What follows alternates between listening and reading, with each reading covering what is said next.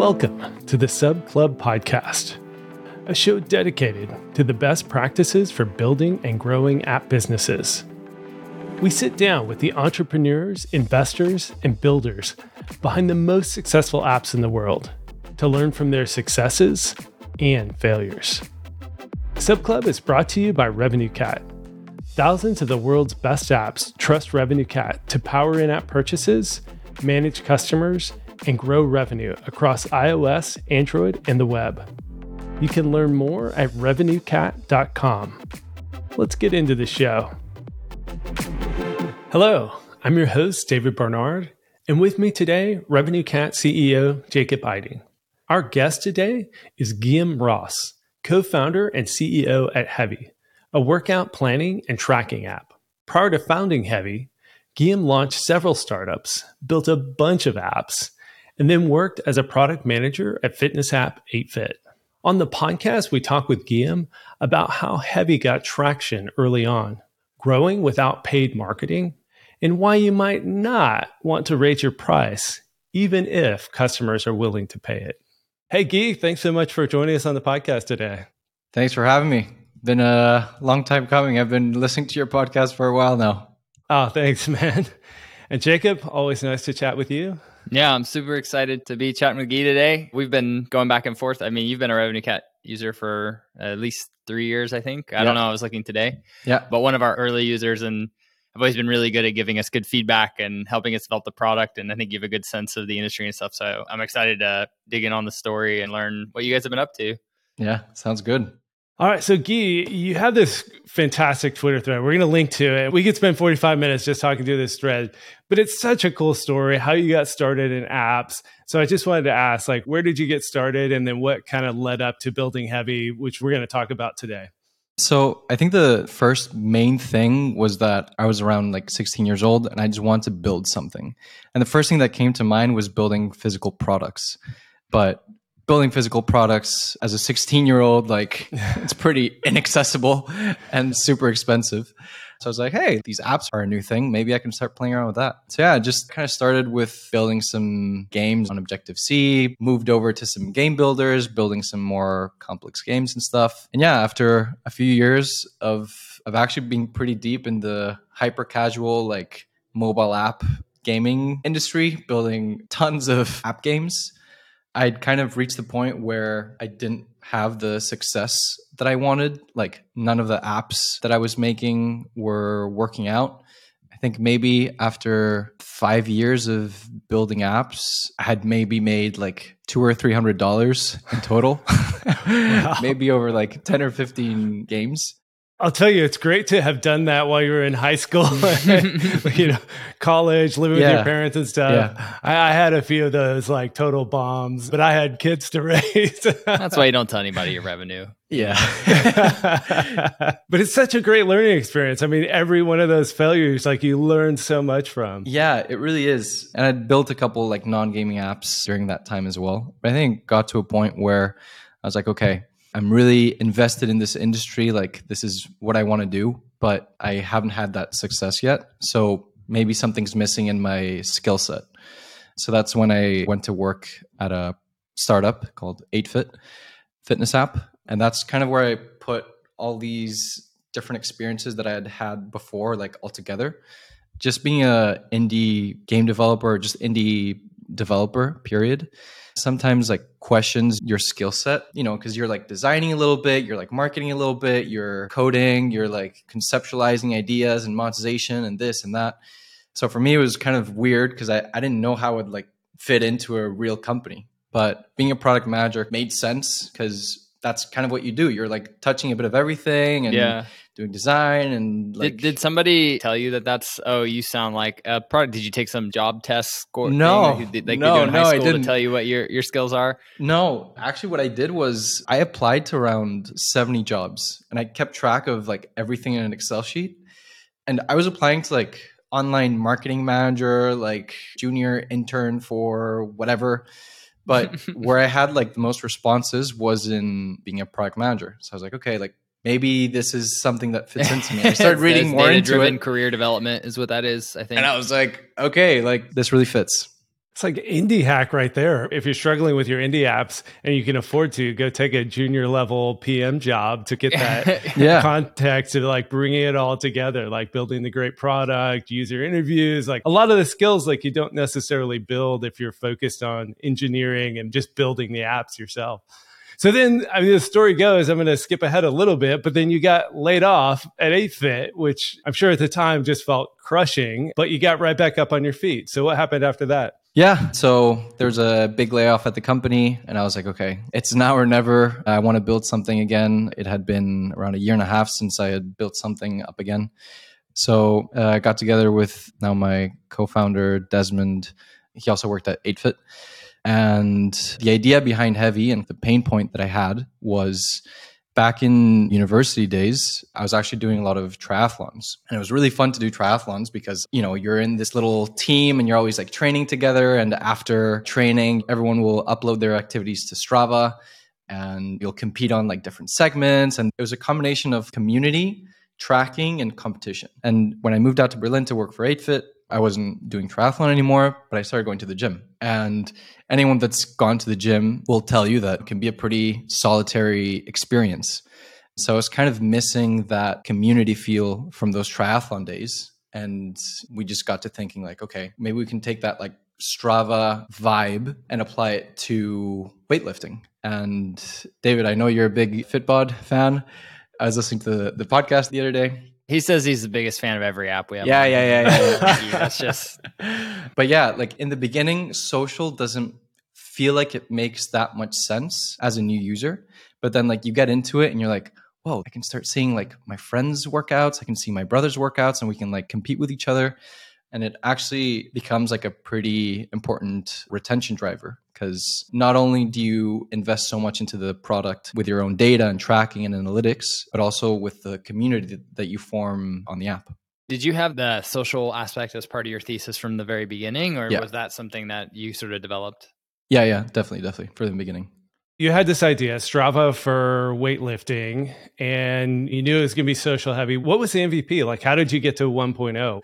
And I mean, imagine having worked at 8fit and probably having the bar set super high. Sometimes getting to that 1.0, people will grind for years thinking, oh, it's got to be actually like Strava, but for weightlifters versus getting a 1.0 out. But you got a 1.0 out pretty quick. So how'd you draw those lines in the sand to actually ship?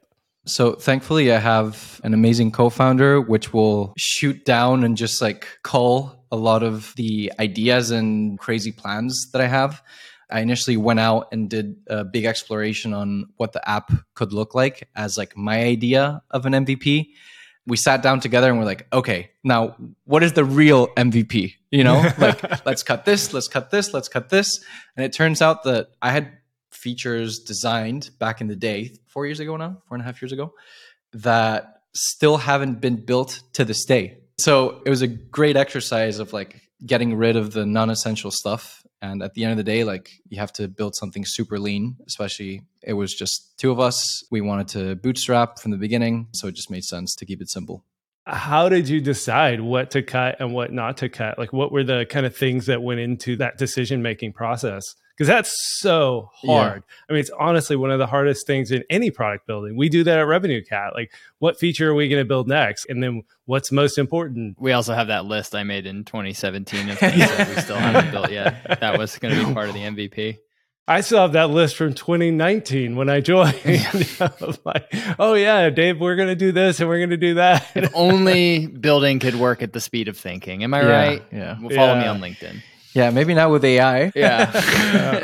So what was the thinking behind which features to cut, which features to keep, and what was going to actually be meaningful for that 1.0 to be successful?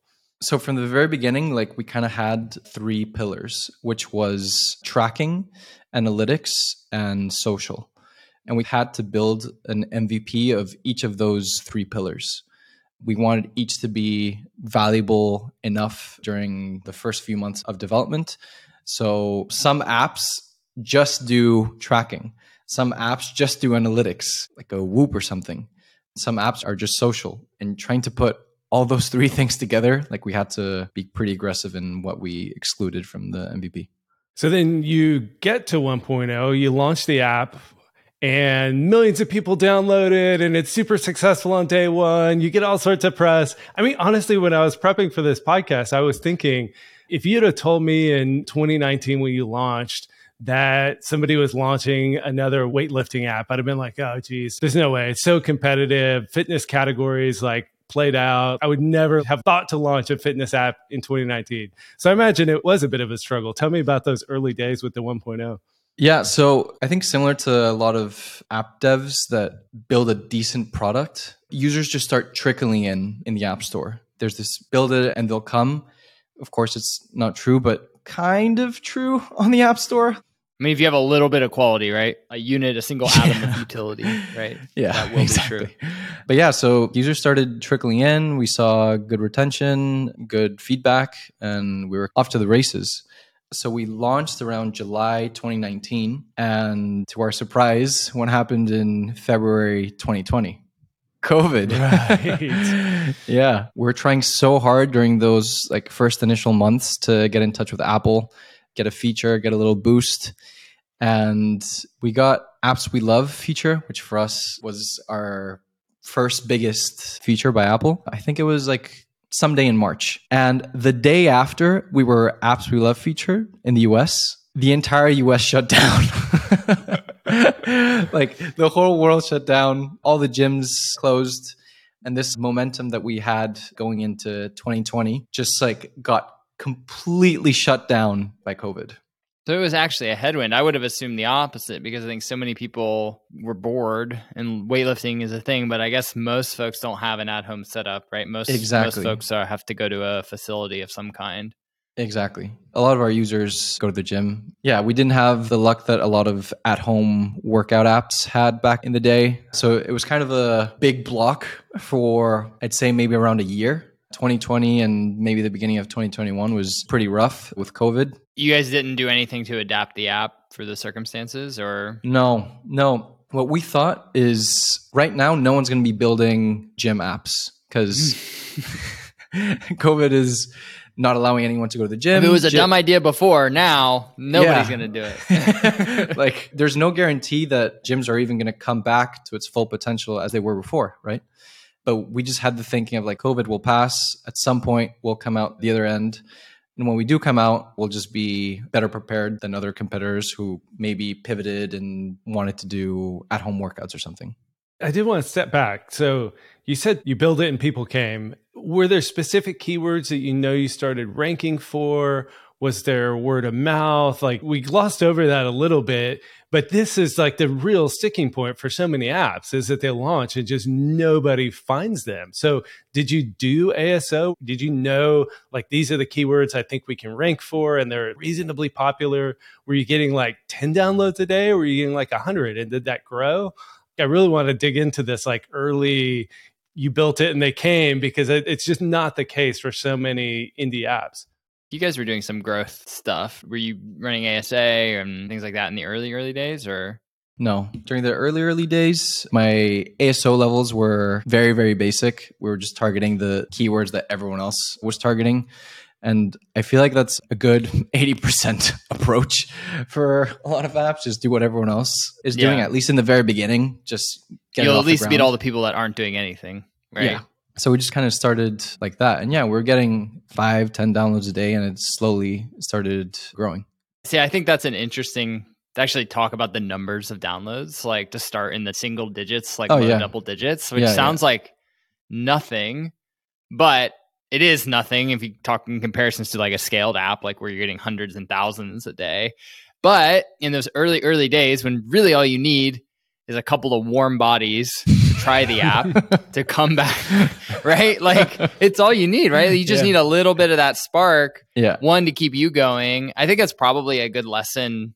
This happened for Revenue Cat, certainly like in the first 6 months to a year. And in B2B, especially in developer-oriented frameworks and stuff like that, it is famine, right? You're like nothing for weeks and then you get one hit. But that's kind of all you need. Yeah. Consumer, you 10 or 100x that, but still, you really can, You talk about bootstrapping, like that's really kind of what it is, like just meal to meal. If you can get 5 in today, maybe try to get 10 in tomorrow and 12 in the next day, and you just live to fight each day and like extract what you can from those 5 or 10, being probably primarily at that scale, you're not going to make meaningful revenue.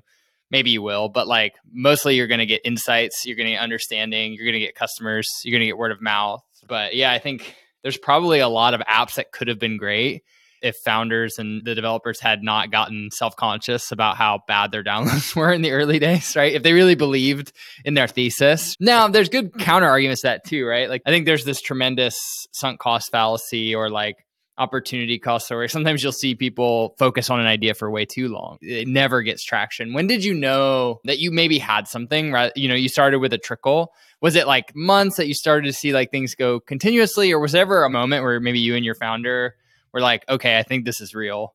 Yeah, I think that moment was, and this kind of answers David's question before as well. It was when we started realizing that little communities were forming on the app of people that we had no idea who they were. So like we have the suggested users cell in the app, and like sometimes you'd see like a new user who you had never seen before, and you'd click on them and start seeing like, whoa, they're following 3 people and they have 3 followers.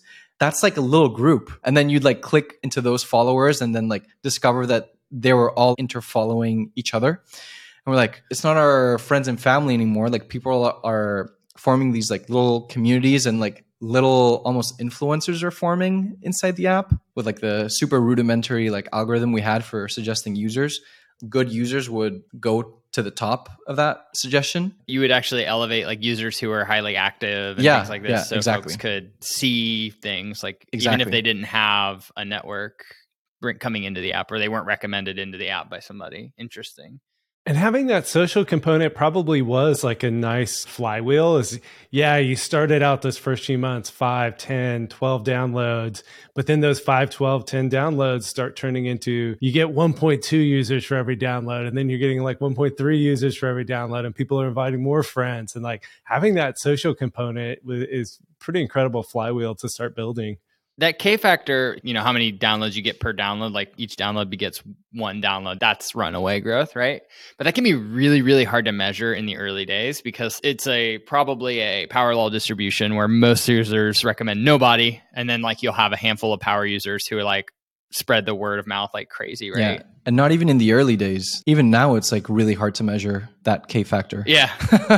Yeah. Well, because it's like there's K factor amongst all downloads. There's K factor amongst some limited set. I remember people used to focus on it a ton. I think it's also really tough to tell when a user is downstream of a recommendation from another user, right? There can be tracking and things maybe, but a lot of the times somebody bumps into somebody at the gym, or like somebody sees the app and says like, what are you using? And then, they may never send a link, or they may never become friends in the app and things like this.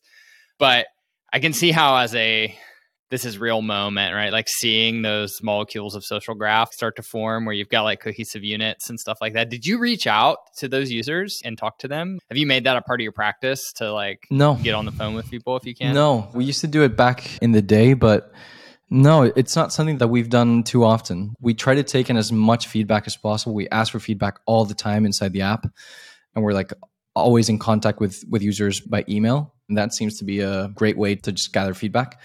But yeah, I wish I had baked that into my like routine. Yeah, it's not too late. Yeah, you can make a call today. I'm on the phone with a customer right now. See, I see how I did that. So you were bootstrapping. At what point did this become a full-time job or pay the bills? Were you just like living on ramen and actually working full-time on this? Or were you taking consulting gigs? Like at what point did it actually start making enough revenue to provide a living for you and your co-founder? It probably took us around like a year and a half since we launched Hevy Pro, the subscription part, which was, I think, 9 months since we started working on the app. Wow. So more than 2 years. Yeah, total. Probably like a year and a half or something since we started working on it. We started becoming like ramen profitable.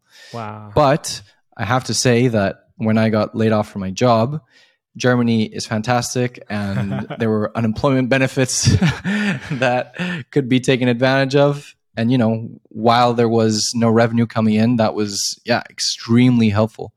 it's like an order of magnitude harder to take something off the ground if you don't have the ability to think long term and without constant pressure on top of you that you just have to make ends meet and just like pay for your bills at the end of the month. Thankfully, that was taken care of by unemployment. And that just allows you to think without optimizing for short-term gains. And that comfort can be living at home as well, which I also did afterwards because unemployment ran out and we still weren't making enough money. Like I moved back home and just to be able to be calm and be able to think long-term. This is something Sam Altman's talked about a lot or used to in the day, which is talking about someone's personal burn rate as like a measure of their ability to take opportunities. And there's ways you can scale that up and scale that down. Some are, as we get later in life, they just usually do just scale up through either having kids or like whatever. And I think it's in some ways why startup entrepreneurs skew young because they often have like fewer responsibilities tied to them. But yeah, I mean, it's totally true. I think it's one of the reasons so many people raise money, right? It's like not always because you're thinking about, oh, this is $1 billion exit and I'm a good fit for venture capital. It's because you kind of want to hold on to one boat before you grab another, right? And raising money can be a good way to do that. Revenue Cat, we kind of had a gap, but that was, again, my wife and I had saved a lot of money that we burned for those like 9 months when I was not working or not getting paid. And then we eventually raised. But I think it's also something that gets overlooked and it's a shame. And it's why I think that long-term thinking thing, I don't think enough people think about it in terms of how do I structure, we're talking about the very early beginnings of building something. Like, how do I structure my life in order to allow me to have a solid crack at this? Because, if your personal runway had run out sooner and you had like a half success, but like not something you could live on, like you might have just not wanted to give up, but like mentally that can start to really weigh and you can start to start looking across the fence. Is the grass greener? Should I go just get a gig where that, they're going to pay me $10K a month, right? I'm going to be comfortable and stuff like that. And yeah, it's tough. I call it the killing zone when an app is between $0 and $10,000 in revenue, basically.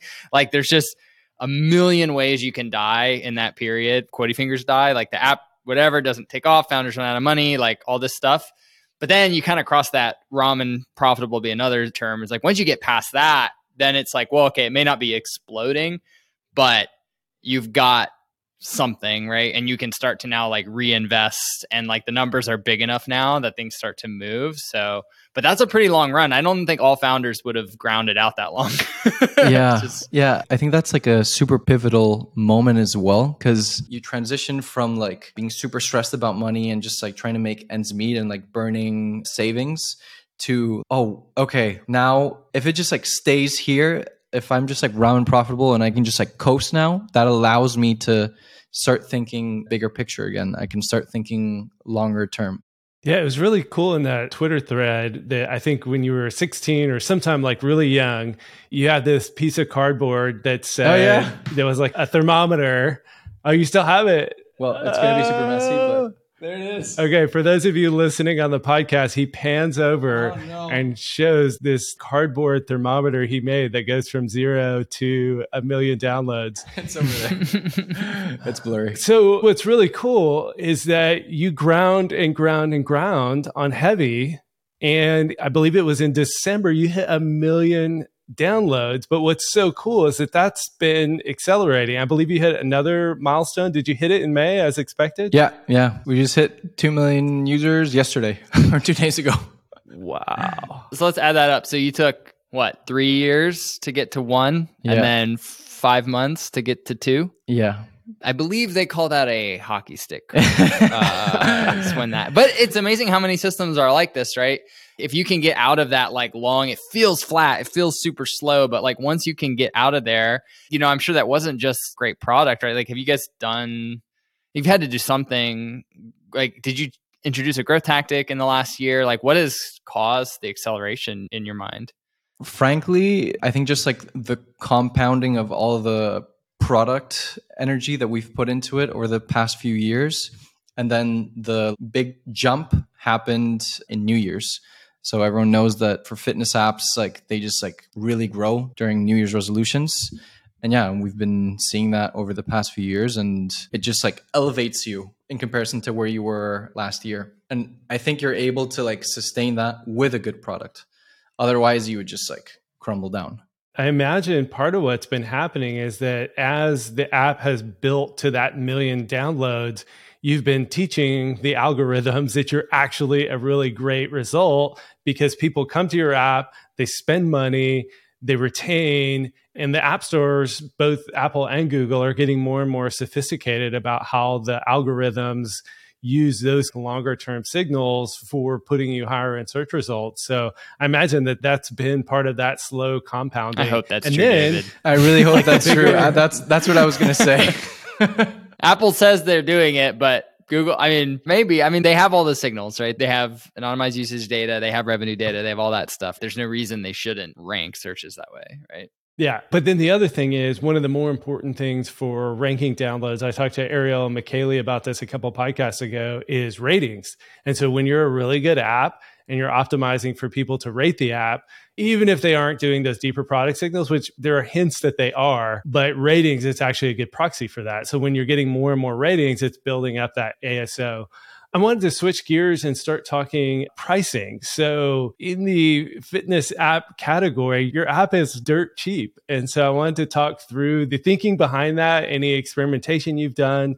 So for those listening at home, the app is $3 a month, $24 a year, or $75 lifetime unlock. And that $75 lifetime unlock is about what most fitness apps charge annually. So yeah, I'd love to dig into your thinking on pricing and how that's been going for you. You eat ramen, David, and then you can undercut all your competitors on margin. That's how capitalism works. It's brilliant. Yeah. So there were a couple apps when we started that had around similar pricing, maybe like 50% more expensive than us, but still kind of cheap. And to be honest, in the beginning, we were like, we don't feel comfortable charging more than them because, we just started the subscription. We just started the app. Like, we don't feel like we're providing enough value for it to be more expensive than our competitors. So it started like that. And then it kind of transitioned into, hey, wait a minute. We're building a better app than our competitors. It's social and it's cheaper. It's like a no-brainer for people to switch over from competitors to us. And yeah, we've just kind of left it like that for the past few years. It's definitely not the most optimized way to set up pricing for the app, but we have to balance something else, which is our main growth engine, which is social. If we're constantly experimenting with pricing, $25 a year, $50, $70, $100, $150, that user trust, especially because it's a social network and people talk, starts eroding over time. So we don't want to, betray users' trust, although pricing experiments doesn't necessarily have to do that. But going too far into that direction, I think definitely will. At the end of the day, we want to optimize for people telling their friends about it. And we think that people are more likely to tell their friends about it if it's an absolute steal and it's absolute no-brainer. It's the free version is great. There's so many free features. The paid version is pretty affordable. So it just becomes an easier sell when people tell their friends about it, It also goes into, when you buy an app, you're paying for their acquisition model in a lot of that cases, as well, right? So apps that have to clear $80, and actually Nico, a friend of the pod, Revenue Cat Investor, was just on the 20 VC podcast, Harry Stebbings podcast, talking about this, that first year renewal and that first year LTV as being such an important for profitable acquisition models and scaling. But as a bootstrapped deal where you guys don't necessarily have to play that game in order to prove out a growth rate and prove out all these things, you're doing the right, you said, it's unoptimized. That's only locally in terms of maximum extraction, right? You're not thinking about all the other things that go into what makes you guys a challenger in the space. If you were charging the same as, I don't know who Fitbod or whoever your next biggest competitor is, you wouldn't have an opportunity. You have to create an opportunity for you, right? You have to zig when they zag, and pricing can be a way, and I think that's important too. We have tools for this now, and I'm always hammering on pricing as a big lever, but you can't factor every single thing in, right? You can't factor in broader marketing strategy in terms of I like how you said, just look at all of the objections in your product, and you're able to say, there's actually probably 4 things there. It's can it be cheaper? Can it be better? And can it be more well-known or something like this? But the 4th is can we operate in a way that lets us do all of those things? So the customers get all the things they want. the company has to suffer, but it just probably means you have like a different kind of operating model, right? Like in the back end, you're not necessarily pouring into super expensive acquisition and things like this. So like in terms of organic versus inorganic, are you pushing inorganic installs at all? Like, is that something that you've tried, or is it for you mostly about the organic? So we've probably spent under 15K in ads ever. Okay. Which is like probably your competitor's daily budget for ads. Which is basically nothing. And a lot of it was just like credit that we've gotten by like collaborating. Sure. So no, the answer is no, you haven't spent anything on acquisition, which is even better because then like all of your velocity is free and clear and above water, right? Yeah, which is, incredible. Yeah. We have this like really long vision with Hevy. We really think that given enough years, we can get to like 100 million users. We're at 2 million now. Hopefully it doesn't take us 50 years. Well, you'll be at 3 in like a month if I keep carrying this trajectory out. See. I think if you look at super successful, like, there's like really successful products and companies, and then there's like the massive unicorns that have gone viral, right? The Facebooks, the Twitters, the Stravas. A lot of those, like, I don't think they ever spent any money on acquisition. It was just purely social and building a great product. And that's kind of what we're trying to go for. Maybe not getting billions of users. I don't think the market is big enough. But this pricing allows us to build this social growth engine that could lead us there. I don't think that we'd be able to grow to 100 million users by jacking up the prices to $75 and then all of a sudden starting to spend money on Facebook ads.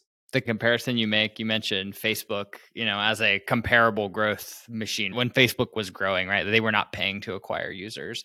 I think about Microsoft as well as a company. Like, I'm sure in their enterprise segments later stage they were, but in the early days, they raised like a very small amount of venture capital and were basically profitable the entire time. And you're like, oh yeah, and they're like a giant business and still are, right?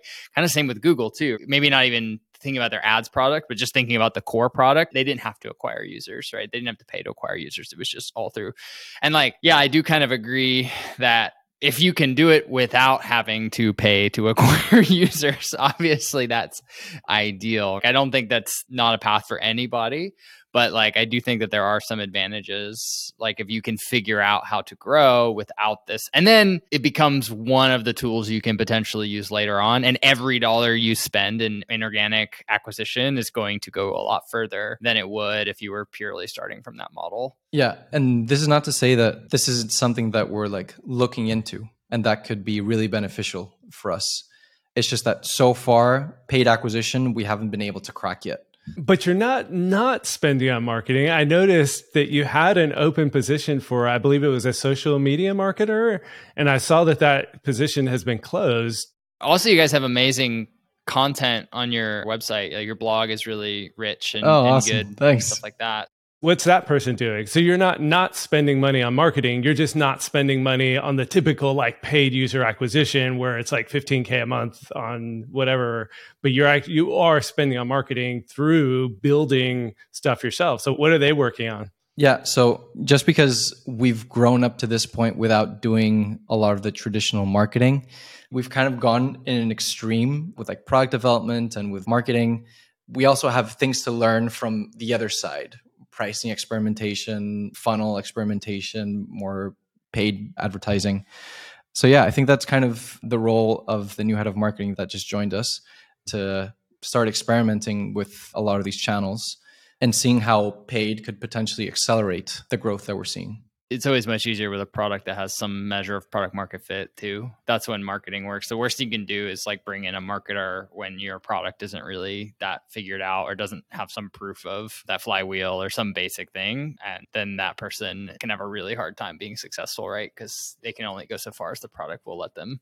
Yeah, I'm super excited for you, man. That getting to this stage with so much product market fit, with that kind of social word of mouth component, with good ASO search traffic and things like that, that now it can be an accelerant. So it sounds like with this new hire, you are going to take the business to that next level and figure out at least the low hanging fruit, right? Like you may not have to switch your model to like, I pay $80 to acquire a user, so I have to do an $80 annual that converts in 7 days or whatever, but you'll be able to like figure out that low hanging fruit that's going to work. So when did you decide to start hiring other people? It's an accelerant, but it's also a liability potentially, right? Like it can be a good thing and a bad thing. When did you guys make your first hire? And like, what was the decision like bringing somebody else in? Yeah, no. So we're 10 people right now, actually. So wow.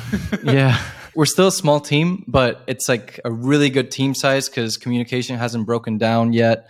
We're still able to bounce ideas back and forth without too much management or bureaucracy. Like the pipeline is the number like of connections really fluid. hasn't exploded yet, which happens around like 15, 20 people. It's like there's more connections than you can possibly conceive once you get past that kind of 12, 15 people. Yeah, so we started hiring maybe around 2.5 years ago. We started with support, then a dev, and then we just went from there. Another dev, designer, marketer. We could have stayed just me and Desmond.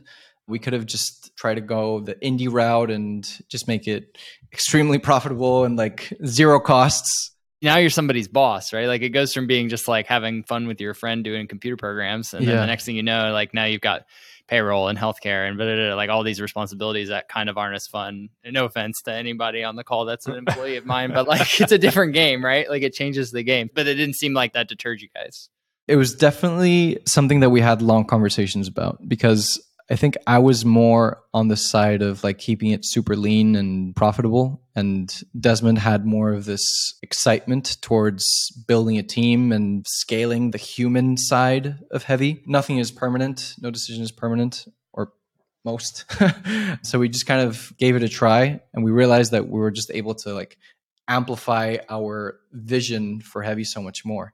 And something that neither of us expected is that when it was just me and Des, we had so many arguments with product and tech and like direction and whatever back in the day when it was just the two of us. And now you have a common enemy. And and now those discussions have gone down so much. Like we rarely have discussions anymore just because the main thing that made us get into arguments was like I was doing product and he was doing tech. So I would come up with a bunch of crazy ideas and then he'd be like, all right, slow down, cowboy. This is crazy, you know, and then there would be conflict there. And then the other side of like, okay, like I want it done this way. And he's like, okay, like this is the only way we can do it because of technical constraints, right? But now that that's kind of gone, we're both thinking, what's the best thing for the product? And since it's not us that we're like giving work to each other and we're creating this conflict, now we can just think a lot more like big picture. We can be more relaxed. And I think it's been really good for our co-founder relationship, to be honest. Yeah, it's really tough. Miguel and I have experienced like a similar thing is when the person you're talking to is also the person that potentially has to like implement the stupid idea you're telling them right there. It's really hard to disconnect those two things. I don't think this ever stops. I think it's why having a team and sometimes good managers to kind of buffer and filter and refine things can be really good. And also, I mean, you should leave it open for the fact that you guys are now in year 3 or 4, right? Like I think also there's a lot of storming in co-founder relationships in those first couple of years. And then if it's anything like my co-founder relationship, you just learn the stuff you fight about and you just avoid it.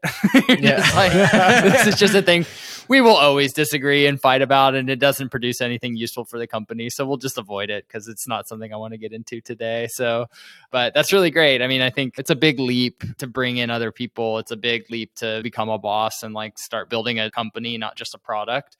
I think the way you articulated it there is something I asked the question because I've talked to a lot of founders and folks kind of at that precipice of like, we were just ramen profitable, but now if I hire somebody, we won't be anymore. And like, they're kind of like, oh, do I just like give it away? You had the experience, which I had personally. And I think a lot of folks actually do when you hire the right folks is that like, oh, suddenly I can like walk and chew gum at the same time, right? Like I can be doing this thing that's important to me and I can be looking at the next thing. And if you have room to run, which, you know, it sounds like you guys do, and a vision to work on, like that's the reason people grow companies, right? It's because more people can do things. Now you'll get through all these like fun phase transitions and stuff like that. But yeah, we're gonna have if you're another thoughtful call about it, they're navigable. Yeah, give me a call. I can tell you what not to do at least. They're all navigable, right? If you go back to having like that vision and that idea of what you want to build and why, then everything else is downstream of that. I think as well, like it becomes a no-brainer to start hiring people when the ambition you have outpaces your pace of development. So if you just keep wanting more and more and more, and you can't fill up all those like ambition expectations, then you're kind of forced to hire. Like otherwise it's just going to take you forever and we don't live a million years, you know?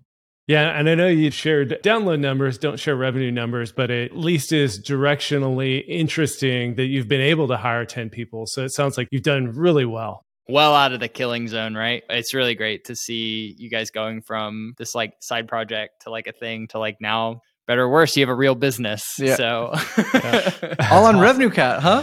Yeah, how about that? Yeah. I'm just here for the journey to be supportive to SaaS and whatever else I can do, you know? Awesome. Well, that is a great place to wrap up. It was so fun having you on the podcast, Guy. I'm going to share the HevyApp.com and your LinkedIn and Twitter. I looked at your careers page. You're not currently hiring, but I'll go ahead and link to that in case you open up any roles. Anything else you wanted to shout out as we wrap up? No, just thanks for having me on. It was super fun. Thanks for building an amazing platform for us to grow our business on. It's definitely made us running our business a lot easier. No, I hope we played a very, very small part in that. I like to think most of that was internal, but I appreciate it. Thank you. You did. All right. Thanks, Guy. See you guys. Thanks so much for listening. If you have a minute, please leave a review in your favorite podcast player. You can also stop by chat.subclub.com to join our private community.